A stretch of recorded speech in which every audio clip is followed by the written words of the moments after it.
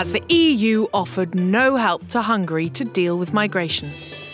On the 23rd of March, just as leaders gathered for summits in Brussels, the Hungarian Justice Minister, Judit Varga, wrote in her Facebook post, "When we stopped migration in accordance with international conventions, we received no help from the EU." Between 2014 and 2020, the EU gave financial support to Hungary specifically to help manage its borders. €110 million worth to fund domestic security forces and other areas linked to migration. Hungary also requested and received emergency funds on 4 separate occasions.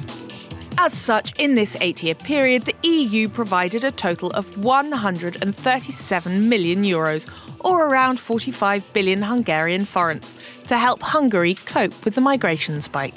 The Hungarian Justice Minister later claimed that her Facebook post was specifically referencing a border fence, which her government built in the south of the country. The European Union stated in advance that it would not support the metal barrier, and as such, when Viktor Orban's government went ahead with its construction in 2015, the EU provided no funding for this specific project. The wall remains highly controversial. In summary, the Hungarian government has received financial help from the EU to manage migration.